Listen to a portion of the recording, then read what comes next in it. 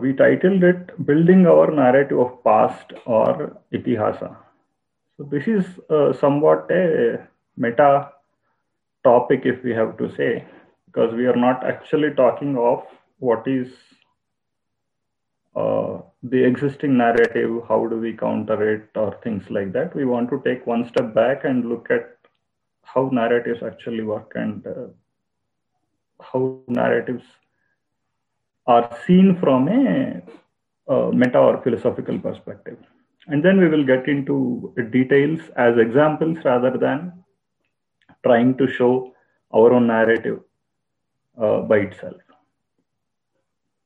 So to begin with, I had a few retrospective questions when I thought about this topic. The first question I got was, what exactly did I learn from our history textbooks in the schools and colleges, which I could not already know or learn from other sources? Let us say there were a lot of storybooks that I had read. Most of us would have done that as children. Our Chitrakatha is there. Then our itihasas are there, Ramayana, Bhagavata, Mahabharata and Ramayana primarily as itihasas. And then we had these folk stories that we hear about Vikramarka and a lot of other heroes.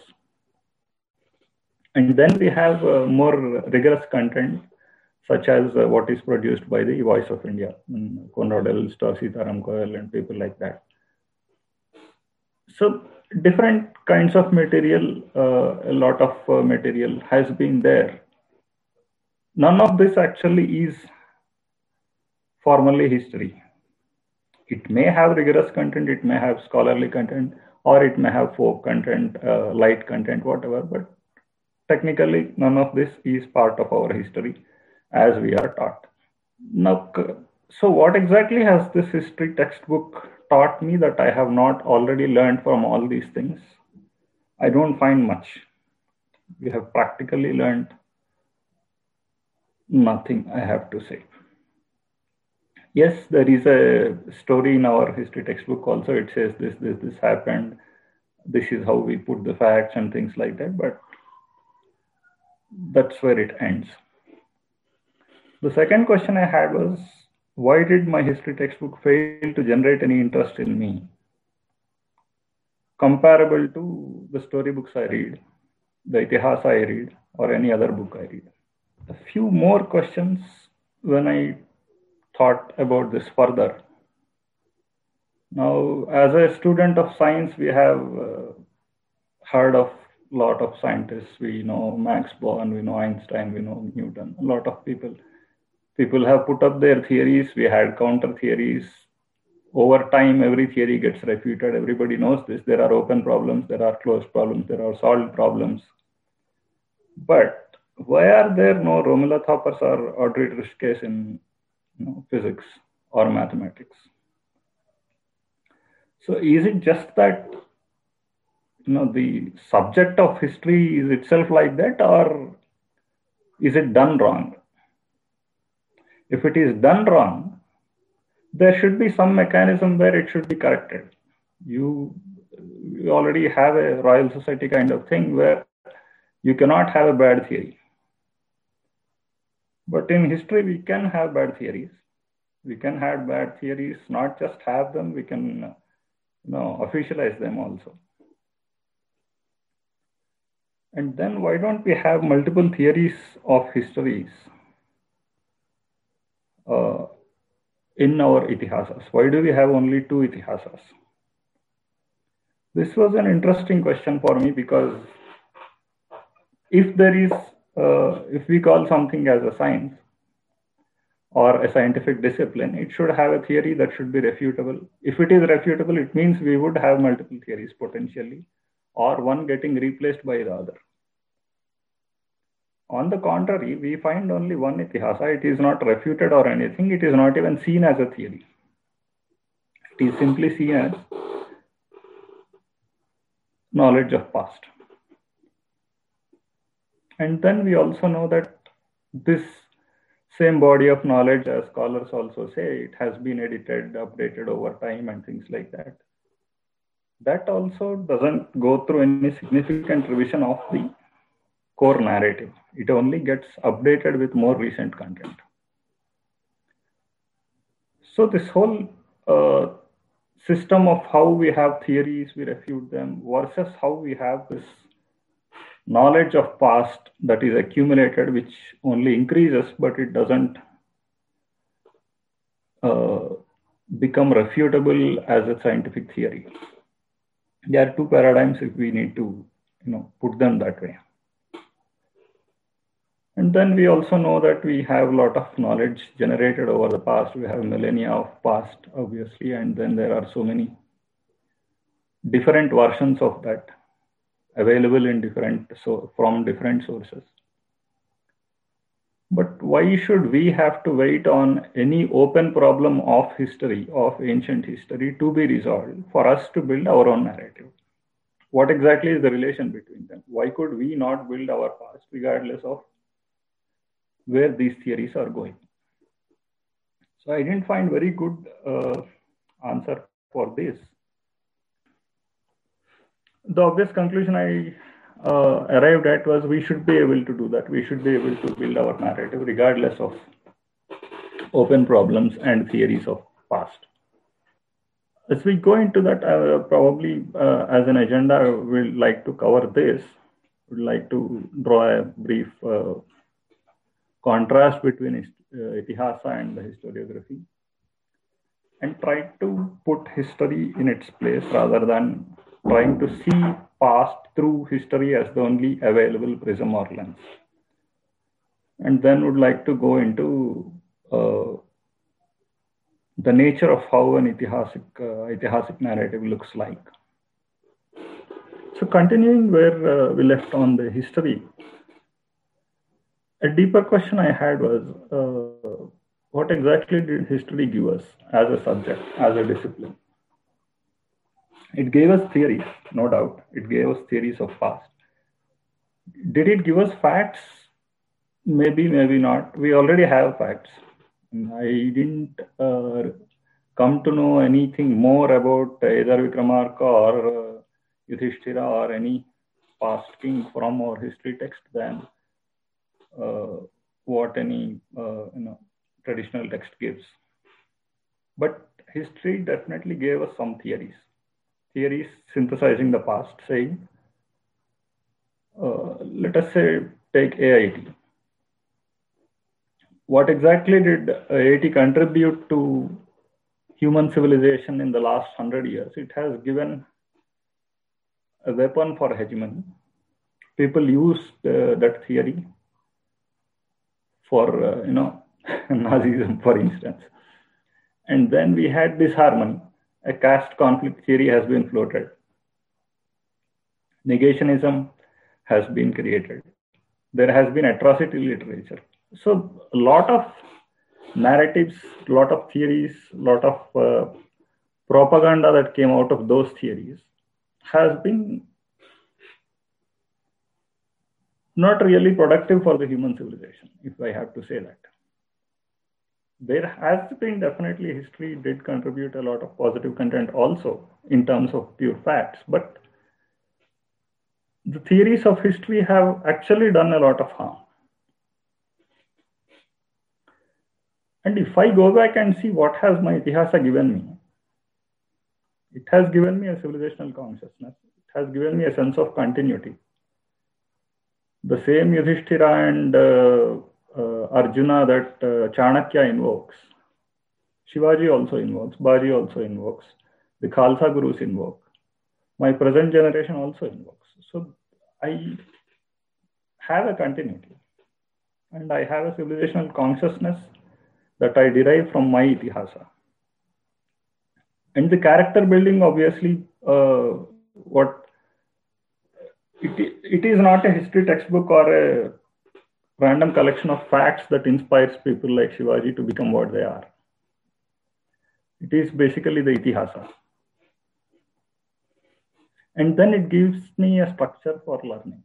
It is a pedagogic text. It has given me how to understand the world, how to understand my own life and how to put my life in perspective, how my evolution can be brought about by learning this as a text.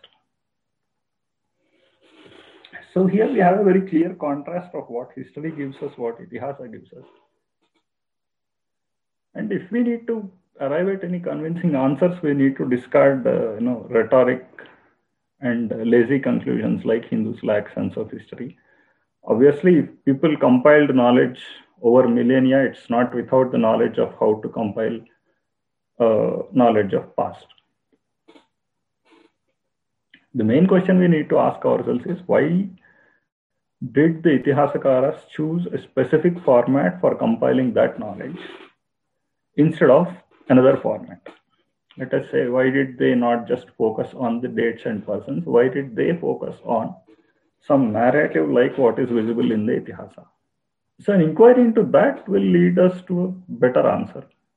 And as we go into it, let us say, if we do a brief survey of what kinds of narratives we actually have that are natively developed. Itihasa, definitely we all know of it. Ramayana and Mahabharata are the two Itihasas we know of. And then there is a different kind of narrative called Charitra. So this is usually visible in a very local level.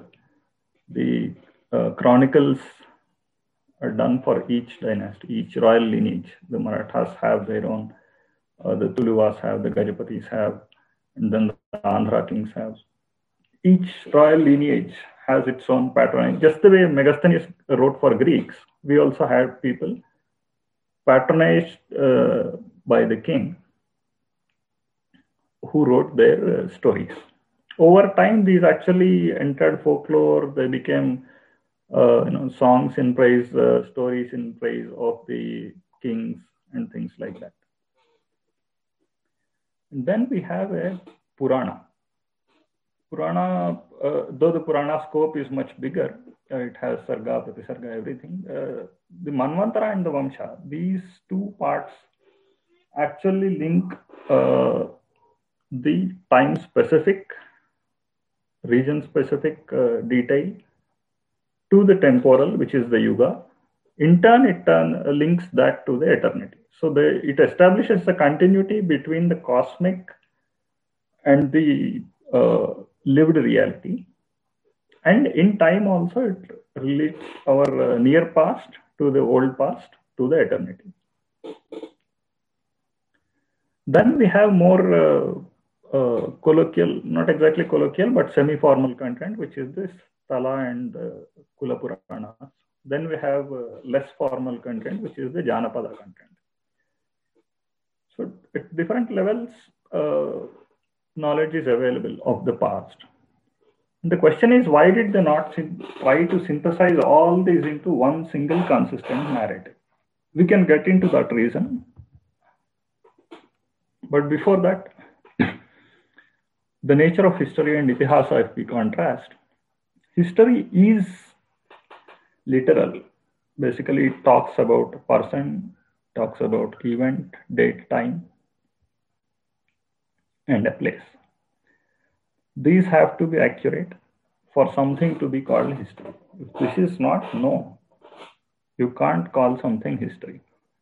That's the main problem with, let us say, Ramayana. Rama lived is our Itihasa, but when did he live? What exactly did he do? What was his time? What was the place?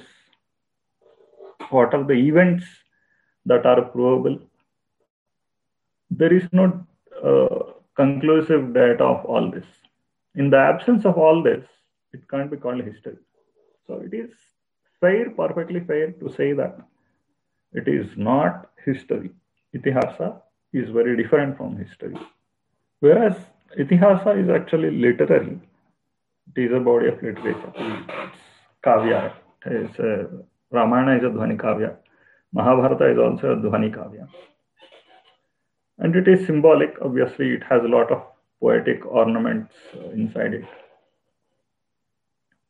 And it is full of each symbol is full of different levels of meanings, and it is pedagogic. it is not a context-free text. It is highly contextual. History primarily goes with the assumption of linear time. There is a past, there is a present, there is a future. This continuity is always attested in history. Whereas Itihasa sees time as cyclic. So there are time cycles, there are older cycles. The newer cycles have more detail. The older cycles, there is a lot of compression of data into symbols. Literary information is not available. As we document the near past, which is more relevant to us, where we need to know more details, we have more elaborate content available. As we go to the remote past, specific details don't matter much. What matters is the collective knowledge. So there is a lot of compression of those details into a pedagogic structure, which is teaching of the past, or it gives us a collective knowledge or collective experiences of the past. Therefore, the introduction of content is done through pedagogy. We put the known information through these symbols, through these pedagogic structures to make something an itihasa. Whereas to introduce content into history, we need to baptize the past into history by putting these literal details. And there is a paradox here. Basically, in the itihasa, the content that it is talking of eternity. It is talking of the spiritual content. It is talking also about a lot of temporal content. But the narrative is unto human. It is narrated as a story told by somebody to somebody. And that somebody tells somebody else. So there is a nesting of story. One, A tells B, B tells C, C tells D. So as we are reading this story, it's as if somebody is telling us the story. So we hearing the story from somebody, so it is an unto human. That's why I call it unto human. It is telling us directly. It is as if somebody is sitting beside us and telling the story. So in that sense, it is a very personal narration of an impersonal content. Whereas history does not have any personal narration. It is basically to whomsoever it may concern, this guy did this. This is the history text. This is how it looks like. So it is quite opposite to itihasa. It is impersonal in its narration about a very personal content. It is talking about persons in an impersonal way. Itihasa is talking about impersonal things in a personal way because it has in mind its target audience. Coming to the nature of knowledge, or if we have to say the epistemic nature, we have these two concepts called consistency and completeness. History aims at consistency, and again, this also derives in a way from the critical method and how people understand the biblical content and things like that. Consistency is extremely important in Abrahamism. There has to be a final word. Everything else has to be in agreement with that final word. You can have, in that sense, only one history. What is not agreeable with that history is not history. Whereas we have a lot of narratives, parallel narratives. Each one is internally consistent. Two narratives may not be consistent with each other, but both narratives have their own set of facts. Put together, they achieve completeness. This is how Hindu knowledge ecosystem in general is. If we take the Veda also, there are so many recensions. And there may be conflict in their instructions, in their procedures, a lot of things. But each of them is internally consistent. But put together is the complete picture. Same with the Itihasa also. We have many recensions for Itihasa. One says, this event happened, the other glosses over that event. But overall, there is a completeness. We achieve completeness and consistency by having diverse narratives. It's very important to understand because the general idea is that consistency is a sign of scientific knowledge. Internal consistency within each narrative is as important. At the same time,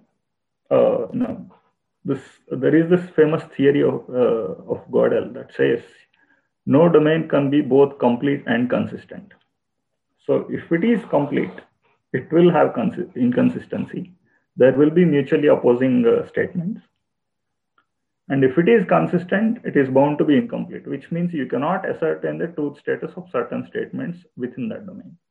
If we need to achieve both, our rishis have created this structure where you have consistency internally and completeness across the narratives. So we have achieved both. What is the goal of history? Goal of history obviously is to give a consistent narrative of the past to arrive at a realistic understanding, as realistic understanding as possible.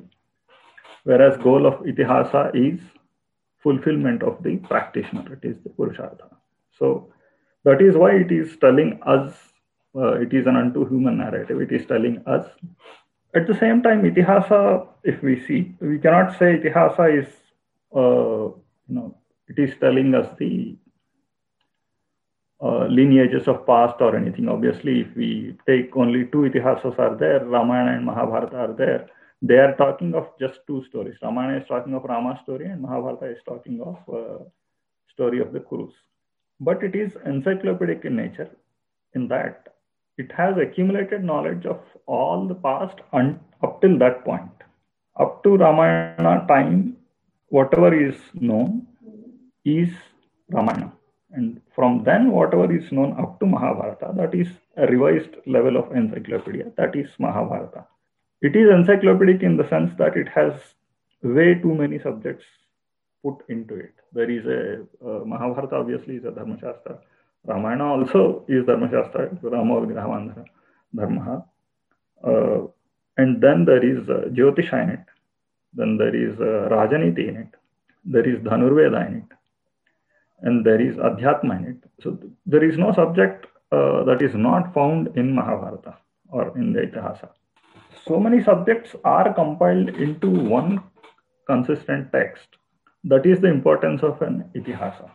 Beyond this, what is there in an Itihasa, because it is aiming at Purushartha, is the experience. It creates an environment of experience for the reader. So, and for that, there is a structure, the aesthetic structure created. Ramayana and Mahabharata both are kavyas. They have beautiful poetry. And this poetry enables us to achieve a lot of things, actually, putting it in a poem form. One, it has beauty. Two, it has a symbol, the poetic symbol, which can intertwine different levels of expression. By pedagogic, what we mean is, as we said, it is telling the reader, it is teaching the reader also. The primary goal of it is the message it is conveying, in the sense that it has a story. It doesn't say this is the moral of the story in a very explicit way, but that is demonstrative. So let us say there is a metrical code like a Dharmashastra Smriti. It has a moral fact. What the Itihasa is doing is it is giving a demonstration through a story of that moral fact. It says doing this is the consequence seen by that person. And this kind of character, this kind of behavior gets this kind of result. So that is what we mean by pedagogy. And a lot of concepts are, if we keep explaining as concepts, content becomes unlimited. And seers having a huge civilizational experience over millennia, they realize that it is impossible to put all these concepts through infinite amount of content. So what they have created is this network of symbols, which can reveal unlimited information through limited content. That is the structure, magical structure of the Itihasa. If we take Rama is a human. Yes, maybe he was a human. At the same time, there is a astronomical symbol. Punarvasu is Rama. Similarly, each main character, we know there is astronomical symbol associated with, there is a star, there is a constellation associated. And it is at the same time a spiritual symbol also. So Ramayana, we know, is a Sankhya Vidya, right? Sankhya Shastra is explained through the Ramayana. Similarly, Mahabharata is a collection of several Vidyas. One thing is, it says all the Adhibhautikam, Adhijyotisham, Adhyatmam, all these three levels are there in Mahabharata. This is all very frequently said, everybody knows this.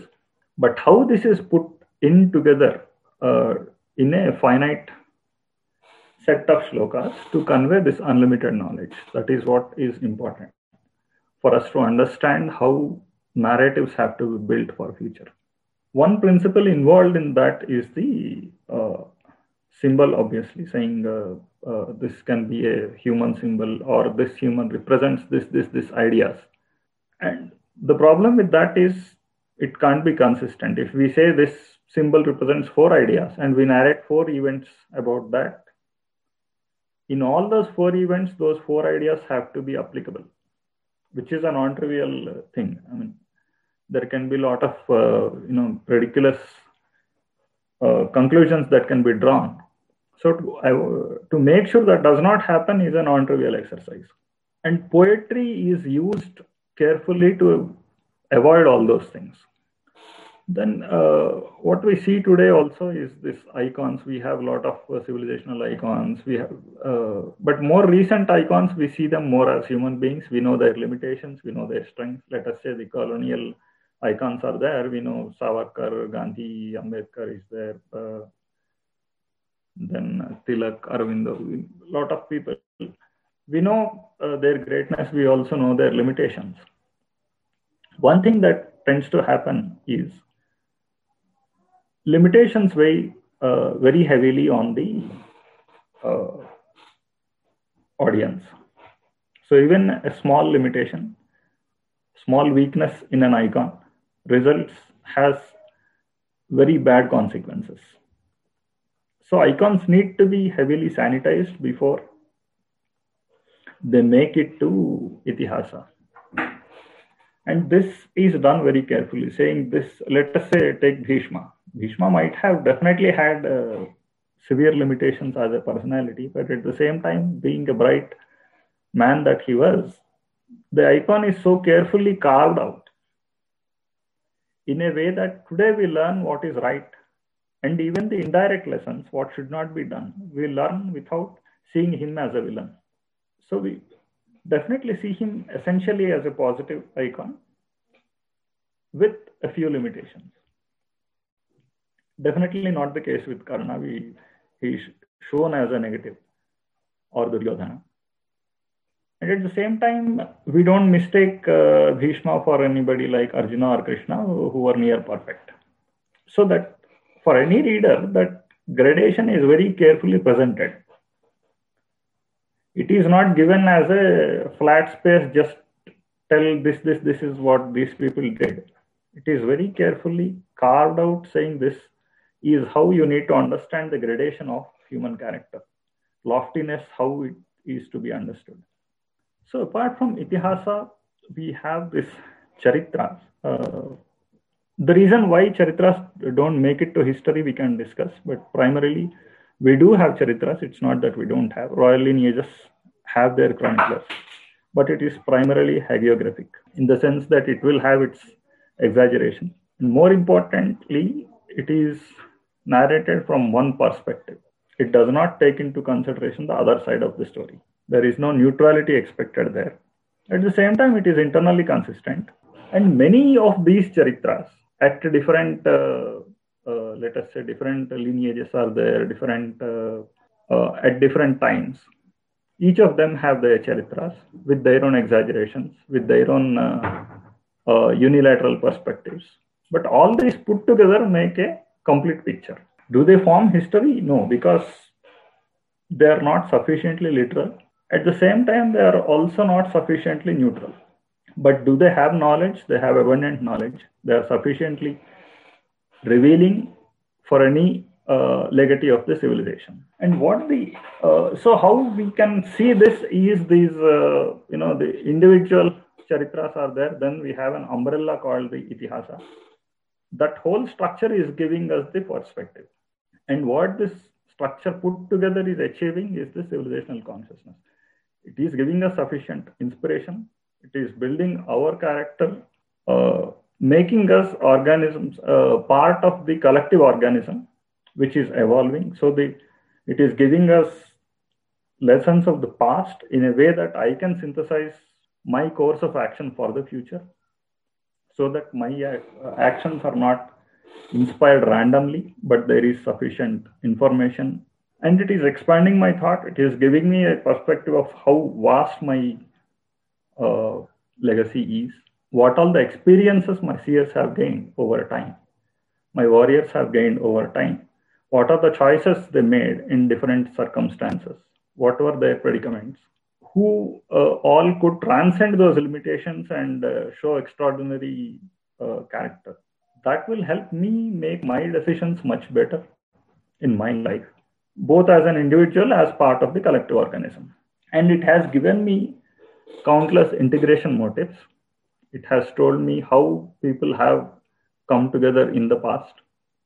We have obviously the sacred geography is itself a grand integration motive, which is unique in India. We have those Jyotirlingas, the Shaktipeethas. All these stories are not just stories. They live with us today as much as they did in the past. So there is a living experience of that integration motive. And then there is the Desha, there is the Sampradaya, there is the Kula. There are several ways in which people come together for specific purposes.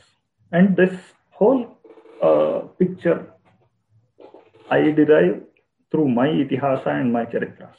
So as we go forward, we need to remember that it's okay. There is a narrative. There are narratives that we have that we are being taught. Countering them is not going to help me as much as building my story. I don't have a narrative. It doesn't matter what others say. That is going to prevail. Whatever, it can be true, it can be false, but that is going to be there because I don't have anything for me to say. And primarily the past century of Hindu activity mostly has been reactive. We have definitely countered a lot of false theories, there is no doubt, and we have also posited alternate theories, but we don't still have our narrative.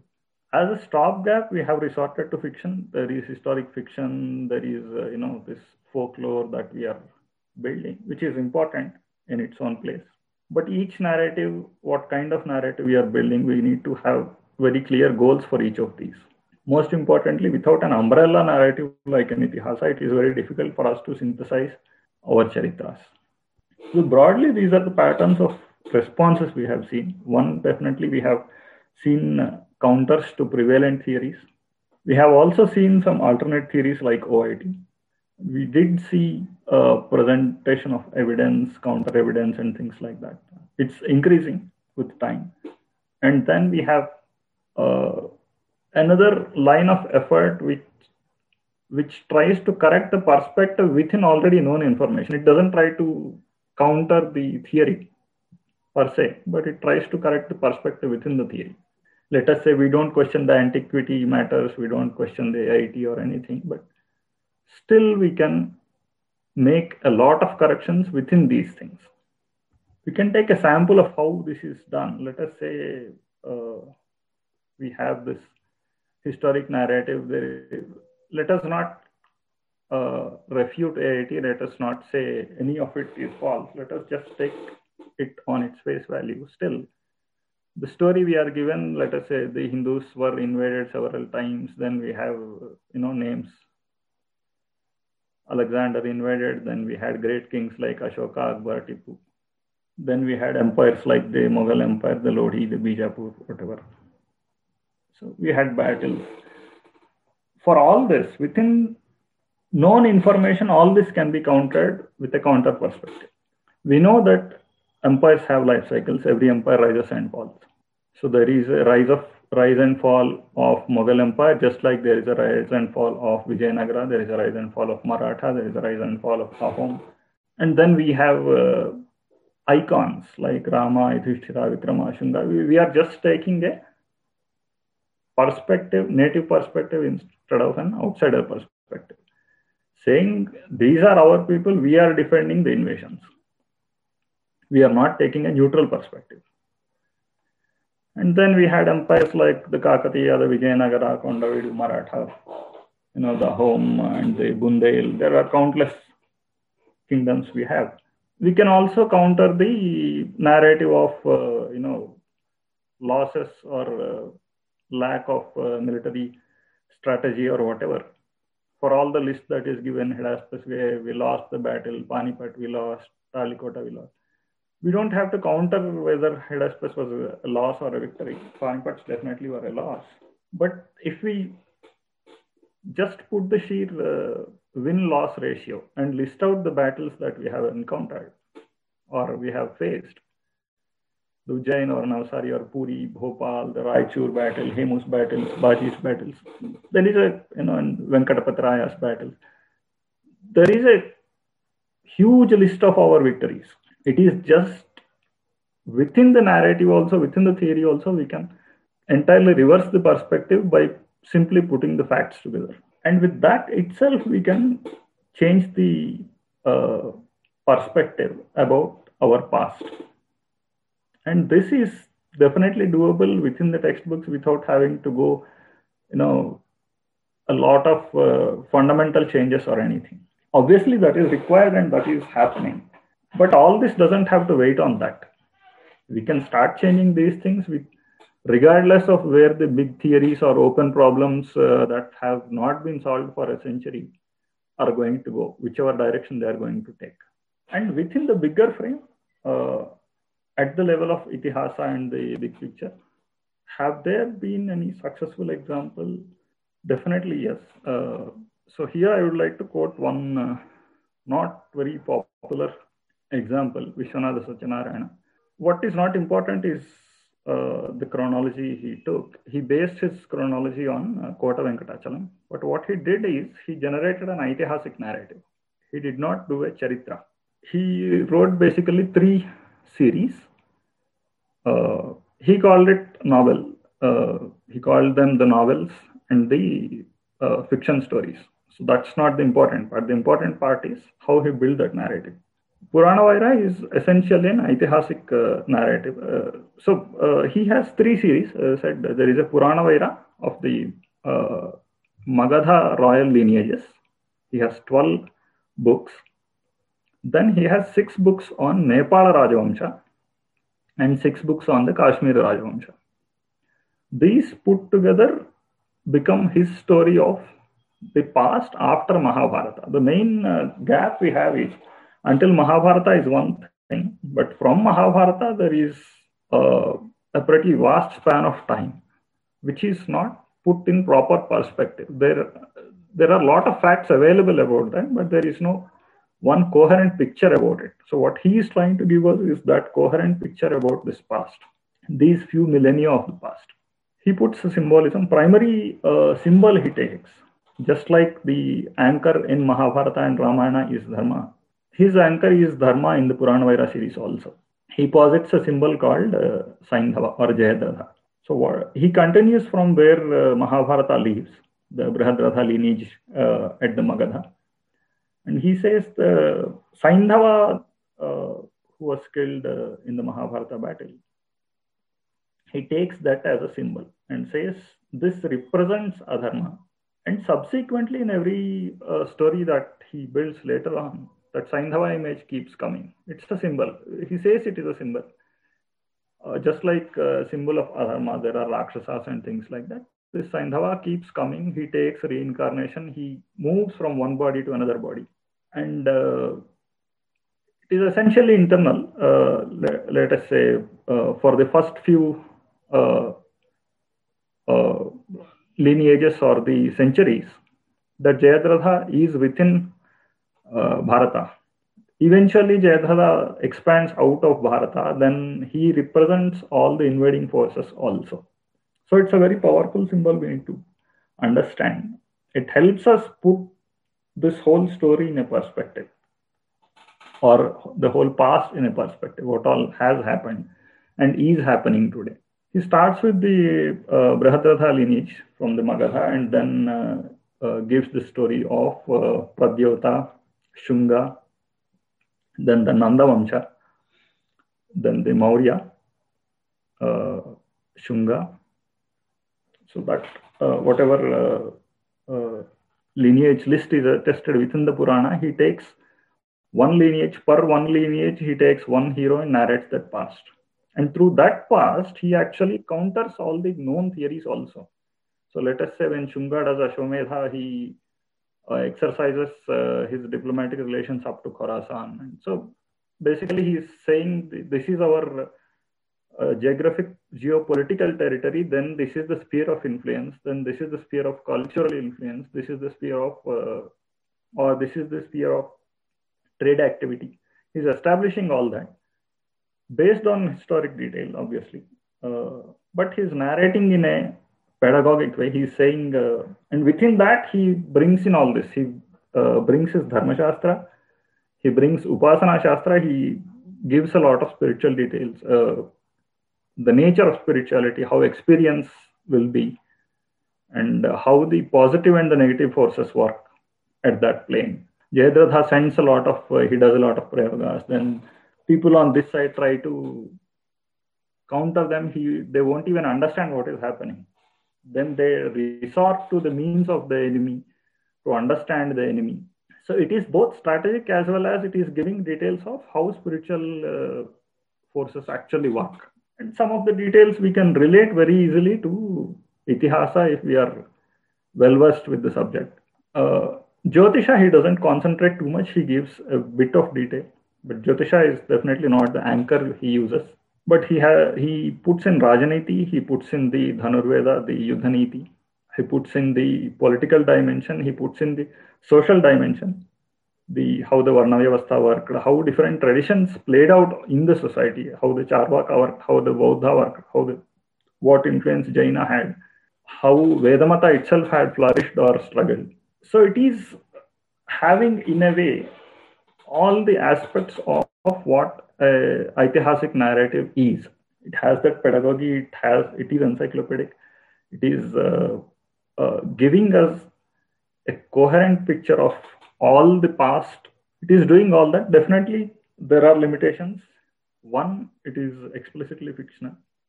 Two, since it is trying to build its symbols, it is a great first step in that direction, but it is not a case of frozen symbols as mature as we find in the Mahabharata.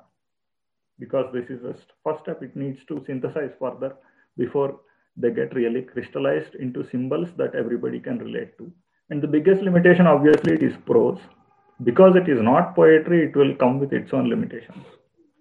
Mahabharata being an Itihasa, being a Kavya, Kavya Lakshana is extremely important. It is with Kavya that the symbol can really get conveyed at different levels. In prose, it is not very easy. But at the same time, he had to take it to people, so he put it in prose. But in these stories, he very clearly establishes how the civilization or the culture or the knowledge has flown out of the subcontinent. Whereas there has been influx, there have been waves of invasions. The Hunas came, the Shakas came, a lot of people came in invading. At the same time, the culture has flown outwards. That's something he clearly establishes. The Nepal Rajavamsha, he explains a lot about Charvaka. So the Dhurta Charvaka and Sushikshita Charvaka, the nature of Charvaka, how a Charvakan society lives. And given that Nepal is primarily a mountainous region, he relates their lifestyle to how Charvakas would have thrived. In Kashmir, Rajavamsha is slightly more complex because it's more dense with spiritual symbolism. Brahmaravasini, if we take for instance, that story is about Lalitaditya. It goes into his previous life and tells what kind of upasana he did, how he actually ended up being a Chakravarti. But Upasana Shastra is there, in the Kashmir Rajavamsha as well as the Puranavara. Everywhere that theme is there, but it is more dense in the Kashmir Rajavamsha than the Puranavara. Then Vei Padagala is another magnum opus, which is a standalone novel, basically. It is not a historic one, but it is definitely Aitihasic in the sense that he is trying to put those symbols. He is teaching us how to create that symbolism, to narrate our past and different perspectives about the different aspects of that, the social, the spiritual, the historic, all these put together. How do you put all these things together and how do you generate a narrative? That he is teaching through that book. I think it's translated into English also. Outside that, he has a few books on the Charitras also, but these three series put together is the Aitihasic narrative he has. And then the very recent past, he has some Charitrika kind of text also. Vallabha Mantri, for instance, is about Sardar Patel. And Pulula Satyagraha of Tigers, basically, that is a semi-historic narrative. There is nothing non-factual about it, but it is just that the style of narration is partially historic. It is about the Satyagraha done against the Abrahamics that we see around the independence time. So it's essentially historic content, but he has put it in a format that helps us to understand how we build our narratives. So this is how I see the way forward for us. We need to first synthesize a method of Aitihasic narrative building. We need to understand what Itihasa means, and there has been a lot of time gap after Ramayana to Mahabharata. Then we felt the need for another Itihasa. So we had recompiled knowledge, put another Itihasa. But since Mahabharata also, it has been now fairly long, we need to restructure things. We definitely need another Itihasa. It also reflects a watershed movement, basically saying we need to recompile our knowledge. It is not just about that Itihasa. It is about saying all our known knowledge we have to restructure into some more coherent format. And this Itihasa is reflective of that format. It's not a standalone text. And we'll need to introduce alternate methods of studying the past, saying these are the different ways in which we understand the past. We do need to generate an Itihasa. It's not a day's work. It's a few generations of work, but it has to begin somewhere. And we definitely need to make Itihasa a civilizational brand. Everybody knows, we go a century or 2 centuries back in time. Our Itihasas were our identity. And going forward, we need to own them up, saying we need to synthesize our Itihasas and make these our unique features. And the details in Itihasa, the way we position them, they are going to definitely help us in the geostrategic affairs also. Let us say the Uttarakuru or the Uyghur region is there, or our spheres of influence that we had politically or culturally or spiritually or in trade terms, rather than a defensive perspective, saying that this right now the way, or if not right now, until very recently, we have been very infaced, saying that our territory is our world. We don't see beyond India's borders. But that's not how our ancestors were. They had seen world with a much more open eye, saying they had exercised influence based on their what they could, and they had much healthier interactions with other countries. They had also politically expanded to outside the subcontinent, both on West as well as in the Southeast.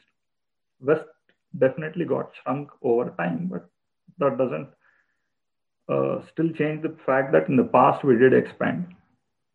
And along with an Itihasa, the umbrella of Itihasa, we do need several Charitras built. We do need Charitra narratives.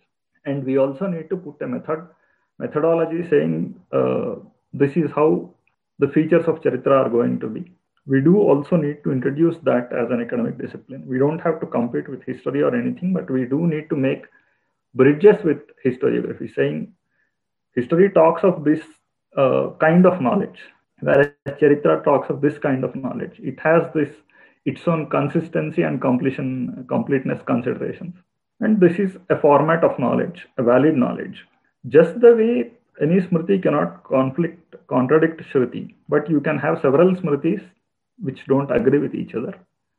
We can have several non-conflicting Charitras, non-conflicting with the Itihasa. They can mutually disagree. Let us say the Vijayanagara and the Gajapati Charitras do disagree with each other. It doesn't matter. As long as they are not violating the anchor of Dharma as enshrined in the Itihasa, both are valid in their place. And we, keeping this in mind, we will have to generate our Charitras for the future. Or for the future in the sense, for the usage for posterity, but compile the knowledge of the known past, use these Charitras into a more systematic scheme. That's all I had. Be happy to take any questions.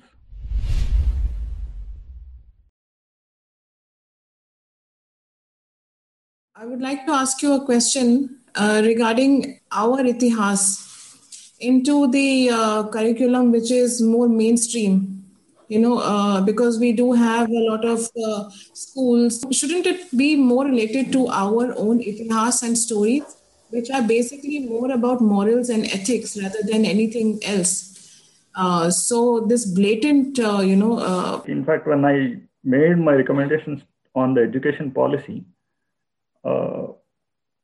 Itihasa is an encyclopedic text. And teaching one encyclopedia having several subjects rather than, let us say, 6 subjects, math, science, English, social, all these things. If we can teach all these 6 to one subject, it is going to give a holistic perspective. So it's not about morals or religion. It is about our ability to synthesize the known knowledge into one coherent text that we can teach the kids. So can we synthesize our today's maths, today's science, today's English into one book? It doesn't have to be Mahabharata. Throw away Mahabharata, throw the Itihas of the past. Can we put our encyclopedic knowledge today in a format that can be taught to the students so that they get a holistic perspective? That is the most important thing. Then obviously the knowledge of the past and the correctness, all these things will come. The anchor is going to be Dharma and all that. But our ability to build that text is what, for that we need to understand our pedagogic structures and build that text. So let us say an Itihasa of the future. Yeah, in the last slide, you mentioned that the problem with Abrahamic narrative is that they have an already decided narrative, say Bible, whatever, and every narrative should fit into it. So that is the problem.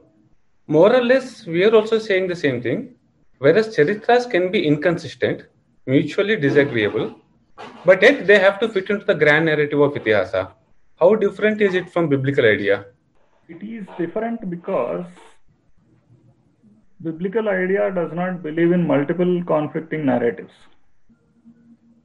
Consistency for them is unilateral. You can have 4 Itihasas actually. We have several recensions. There is an Avtaraha, there is a Dakshinatya. They conflict with each other, but they are internally consistent. But they both agree with something bigger. They both agree with the Shruti. And they are not agreeing on a literal fact with the Shruti, right? On the literal fact, they are disagreeing or agreeing among different versions. Where they should be agreeing with the Shruti is the anchor, that is the eternal knowledge or the unchanging principles. The unchanging principles are not, so whatever temporal is there, we will have different perspectives. It is understandable. So consistency on the literal matter is not what we seek. That's the primary thing. I think all of the points you raised, there's one thing to note that the Gurukula system has systematically been decimated, right, over the last 70 years. Does that have a role to play, in your opinion, in the knowledge gap? Because a lot of things that, points that you raised, even I wasn't aware of being a student of this in my own way. So I just wanted to, find out your thoughts upon that. And the second question is kind of a little different. Towards the last part of your talk, you did mention about engaging with the world, so as to speak. But again, in that aspect also, what happened in ancient times is that we were the advanced civilization, right? And we control the narrative in that perspective. I think what has happened is, post being under the British influence, and especially post-partition, where successive governments have lost the plot, we are perceived as a backward society. So our ability to exert our influence is fairly limited. So I'd just like to know your thoughts about that as well. Thank you. Sure.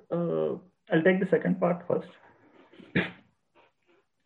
Our ability to exert influence depends on how we see it. It's definitely limited both from material perspective and how our mindset is currently. But definitely there is a lot of scope. Let us say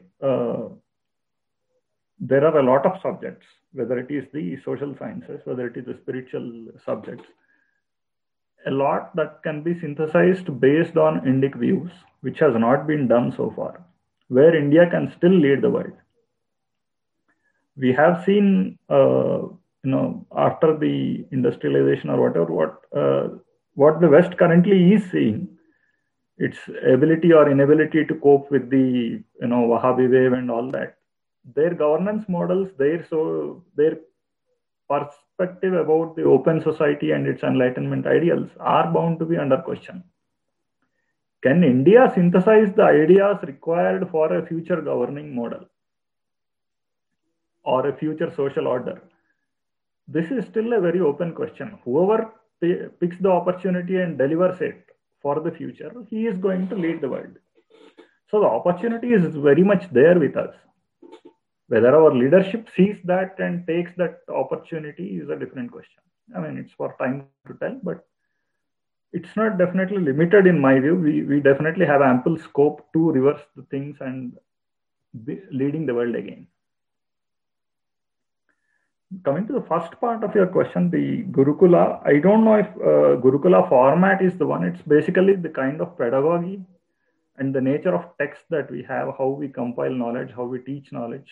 That structure is what matters the most. Obviously, that method, let us say trying the memory first, then making sure analytical skills develop, that whole methodology of the tradition requires to be adopted. The schooling format and others, they are temporal, they can evolve with time. But I would see more as secondary. Thank you, sir, for that, because the syllabus has always been an issue, right? Most of our syllabus is kind of hand-me-downs from what existed, decades back, and it's not really evolved, right? It might have evolved in the sciences perspective, but from a philosophical, literature, and even historical, I think history is where it's really appalling, where there's so much of a information gap, or rather a misinformation campaign, right? Which I think when you talk about Wahhabism and the influence of it, it's been, the narrative has been pretty straightforward. It's like zeroing in on a few facts, right? And they keep, hammering it down again and again and again. I think that's where we are missing the ability to, I would say, propagate that narrative. And that was the reason I asked, because I said, having a systematic change in the syllabus system here is going to be a really uphill task. That's definitely there. I mean, so the education policy and how its consequences are going to be, we need to see. But I definitely see that the syllabus is going to change. Whether it's going to be satisfactory, whether it's going to be rich with the pedagogy of tradition and all that we'll need to see, or how open it is going to be for laying a foundation for a bright future. That we'll need to still see. So you mentioned about symbolism of poetry, and there are some very interesting examples of how symbolic protest or some ideas have been incorporated into poetry and folk songs. I know of a few. Could you please share any examples, real life examples of that?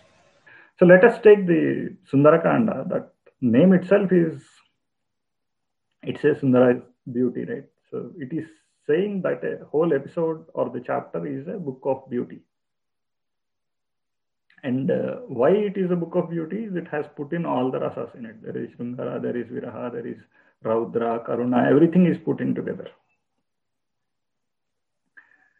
And at the same time, it has that, in the Mantra Shastra, Anjaneya is called Sundara. So that beauty, happiness, and the rasa have been wired in a way, intertwined together. That experience is coming just from that sound. So dhvani of that kavya. Symbol is obviously there once we say, go into the detail of how it is narrated. Let us say how Anjaneya seeks out Sita, what his thought process is elaborately narrated in that episode. What is he thinking? Not just what has he done, but he thinks this, and then he tries, let me search here, let me search there. And then, through all that, all the three levels of meaning is conveyed. Obviously, that worldly wisdom is there. But all this is at the same time the knowledge of Sankhya and the Vedanta that is also put into the same symbol. And mantra is also there. So that maybe is one example I can recall immediately.